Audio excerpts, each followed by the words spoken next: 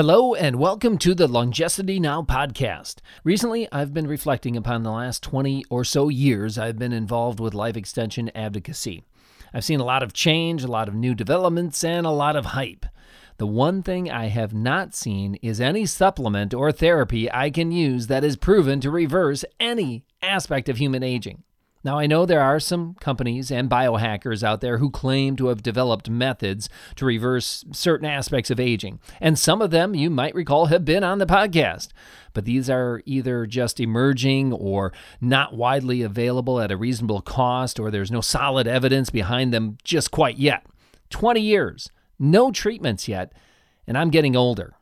That's why this episode's guest is important. Dr. Brad Stanfield wants to engage in real translational human research involving rapamycin. The sooner the better. Have a listen. And now I would like to welcome to the podcast Dr. Brad Stanfield. Welcome aboard. Thanks a lot for having me. Yes, and we have you on the podcast, of course, to talk about a new, exciting trial involving rapamycin. But before we get to that, how about you give the audience just a little background on yourself, what you do, and how you got involved with Lifespan.io and this particular research project? Yeah, so I'm a 30-year-old medical doctor from New Zealand. So my full-time job is actually working at the clinic, seeing patients, treating things like diabetes, high blood pressure, trying to prevent disease before it happens. And I run a YouTube channel that we've gone on now for about 2 years. And I started that channel because I realized that there were so many people out there who do want to prevent disease before it happens and try and extend their health span and ideally lifespan. The trouble is they didn't really have a good resource that focused specifically on research, human research. So there's a lot of people who do what I do, but they focus on mice data or cell data and extrapolate from there. And that can lead you down some dangerous paths. So I wanted to create a resource that just focuses on human data and, again, ways to extend health span. Great. And something that is sorely lacking, I think, is translational type research in human beings. We have so many results from mice. And so that's great to hear. Have you hooked up with any other doctors in other parts of the world who feel the same? Because from the standpoint of the listeners, we see all of the, of course, animal research, but human trials just seem so rare. Yeah, there's a lot of PhDs that I've reached out to. So, for example, Dr. Charles Brenner, Dr. Matt Kaeberlein, Professor Brian Kennedy, and I'd love to be able to have someone like Dr. Peter Attia, who's also a medical doctor on the channel, and discuss things. I haven't quite reached out to him as of yet. But yeah, there's a lot of exciting research that's going on. But as you say, we've got all of this high quality data from the preclinical world. Now I think we need to translate it to humans. And that's what you're going to attempt to do with rapamycin. It has a long history, and many people might be familiar with rapamycin as an anti-rejection, organ rejection supplement or therapeutic when people get organ transplants. That's how I first heard of it. Of course, there's been a lot of other research recently. Could you tell us a little bit about rapamycin, just to kind of inform the audience, its history, and some of the recent research that had led you up to this point? Yeah, so when looking at mice data, I think it's important to focus on what, in my opinion, is the creme de la creme of mice data, which is from the Interventions Testing Program. So this is a program that runs experiments on molecules each year to see which ones will actually extend mice lifespan. But what's different about this program is that they run the same experiment in 3 separate labs, so we can see whether the data is reproducible or not.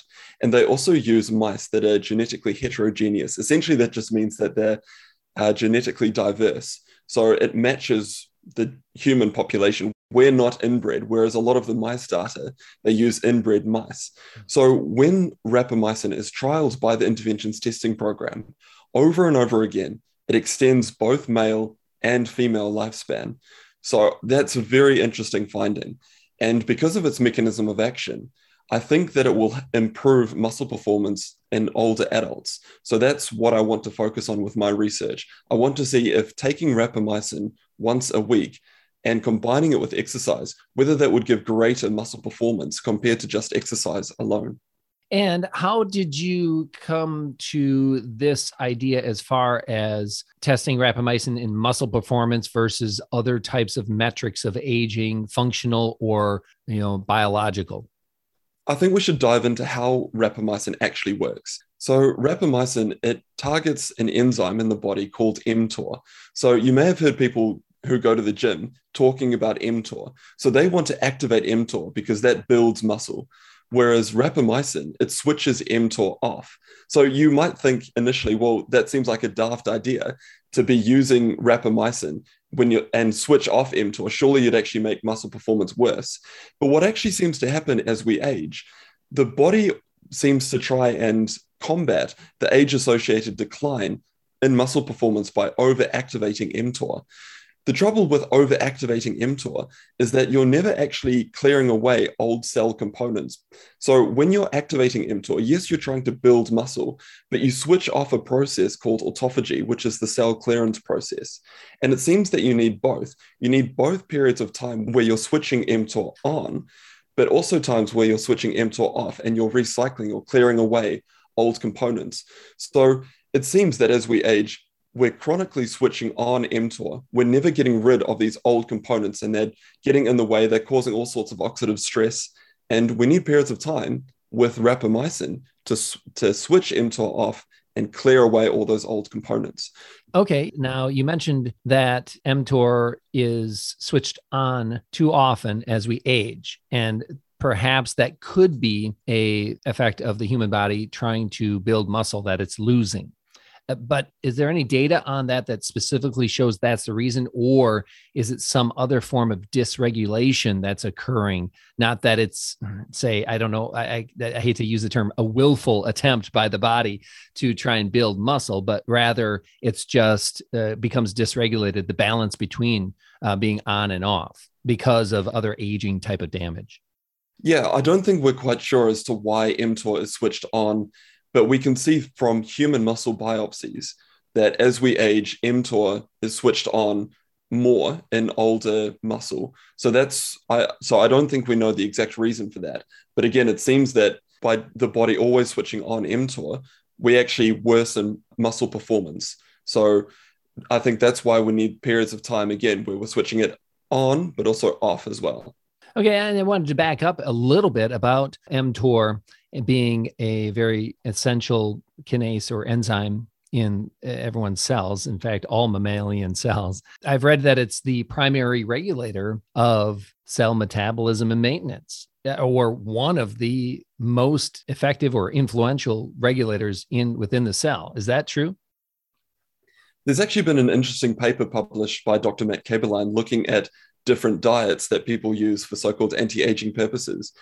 One of the interesting ideas from that paper is that all of these diets are actually, their influence is through mTOR, as in periods of time, you've got certain diets that will switch mTOR on more compared to other diets. So mTOR is vital for our metabolism and for how it's regulated.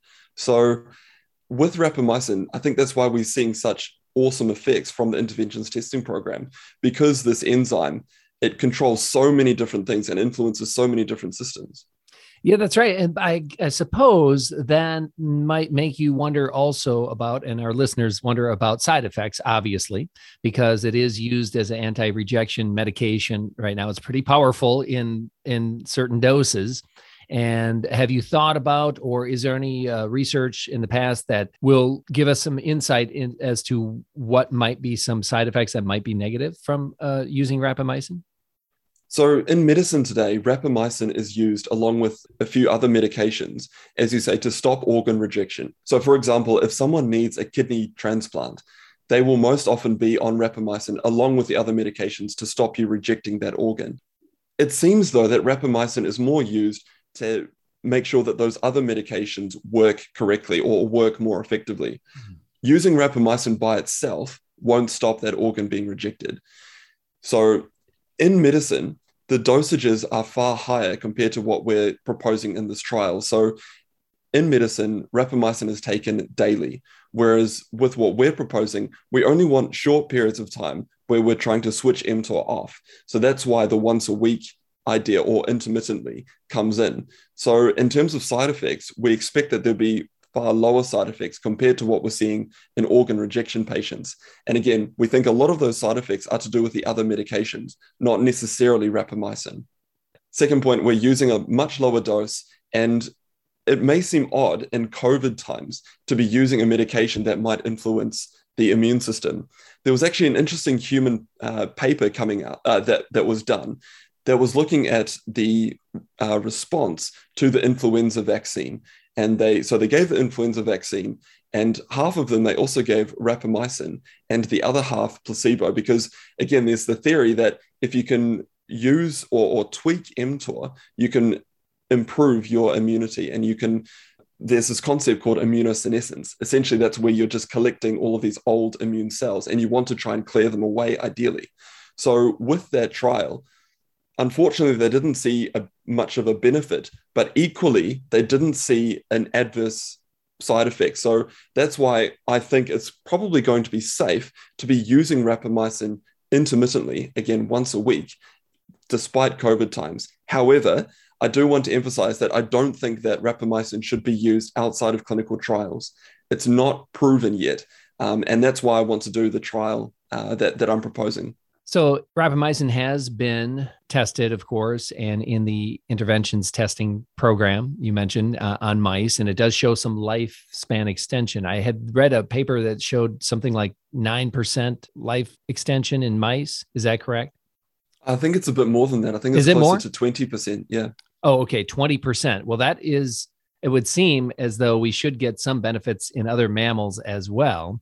Other research that you've heard of, I think that there is a dog research program using rapamycin as well. Yeah, so there's the dog aging project that's run by Dr. Matt Kaeberlein. Oh. So one of the things that they want to do is translate the lab data, from mice into the real world. And what they're doing at the moment is encouraging pet owners to actually enroll in this program so that you can either have placebo or rapamycin given to your dog. And again, it's in the real world with all of the different stresses that the real world entails. So we can actually see, would there be an effect in the real world as opposed to just in the lab? So I think it's a fantastic project that they're doing. And that's ongoing right now. That's ongoing right now. So that no data that I'm aware of has been published yet on rapamycin from that project. But again, it's trying to translate the mice data in a sterile lab into the real world. And you're going to use a functional endpoint as success of the trial. Could you talk a little bit about that? I'm a big fan of functional aging assessments over, biochemical or cellular measurements of age. Could you tell us a little bit about that? So let's take, for example, the new medication that has been FDA approved for Alzheimer's. The trouble with that medication is that, as far as I'm aware, there's no data showing that there's actually an improvement in cognition or a slowing down of that worsening. So yes, you might be able to see, so-called positive changes on MRI scans, but unless that actually translates into better health for humans, there's not much point in taking this medication. So that brings us on to functional outcomes, is that yes, we can measure all sorts of wonderfuls from the blood, but what actually matters is, will that translate to better health for us? Will we be more resistant to disease? Can we do the activities that we want to do? Will we have stronger muscles? Those are the things that I think we should be measuring. So that's why we've chosen a functional outcome. So the primary outcome for this trial will be the 30-second chair stand test. So that's a test, again, how many times can you sit up and then sit back down in 30 seconds. So we chose that because that's more targeted towards older adults. So we actually slightly tweaked the age that we'll be looking at for this trial. So originally we were proposing 60 to 70, but we think that there's going to be a stronger signal in the data if we chose 65 to 85-year-olds. So we wanted to have an outcome that can, that's more targeted towards them. So for example, if we were testing 20-year-olds, we'd probably want the primary outcome to be how much can they bench press or something like that. But for older adults, it makes more sense to have the 30-second chair stand test. Now, for doing a functional test like that, it seems as though you could use different clinics around New Zealand or around the world for people to participate. Have you thought about that, where the cohort is going to come from? Is it just going to be at your clinic in New Zealand so you can keep real close eye on the whole process, or are you engaging other clinics from around the world? What we want to start with is more of a safety and feasibility trial, so a phase 2 trial. And the reason for that is, yes, there's a strong reason as to why we think that intermittent rapamycin combined with exercise will improve muscle performance. But we don't yet know that. So we want to do a phase 2 trial first to make sure that there's no side effects that we're not aware of. So rapamycin, it might worsen muscle performance. Maybe. We don't know, and that's why we want to trial it. We don't think it will. We think it will improve muscle performance, but we want to do things properly. So we want to do a phase 2 trial, make sure that there's no adverse effects that we weren't aware of, and then and make sure that our study design is bulletproof. And then we'll need to do a multi-center trial, because realistically, to make sure that this trial is adequately powered, as in we've got enough participants, I'm guessing that would need around 400 people, which is a far greater and larger scale trial compared to what we're planning now, which is about 40 people. So this is a phase 2 trial with the rapamycin, a functional endpoint there, and you're trying to raise money now for this study. Where can people go to donate? We partnered with Lifespan.io, which is a crowdfunding platform. So you can reach out to Lifespan.io directly to donate to this trial, or through my YouTube channel. We're actually using the YouTube fundraising function. So if you go onto any of my videos, there'll be a fundraising button that you can click to donate to the trial. And again, that's partnered with Lifespan.io. So all of the money goes to them. If we want any of it, we have to invoice Lifespan.io for the costs. And again, it's to make sure that there's no bias in this trial. All right, Dr. Stanfield, thanks you so much for joining us on the Longevity Now podcast. Good luck with the trial coming up here. Hopefully we can get some money raised in the next few months. Thank you very much for having me. If you want to see more human research to help translate already known therapeutics into the marketplace, then do your part. Even if you cannot donate to this type of research, at least you can spread the word. Share this podcast. Thanks for listening. Until next time, I'm Justin Lowe.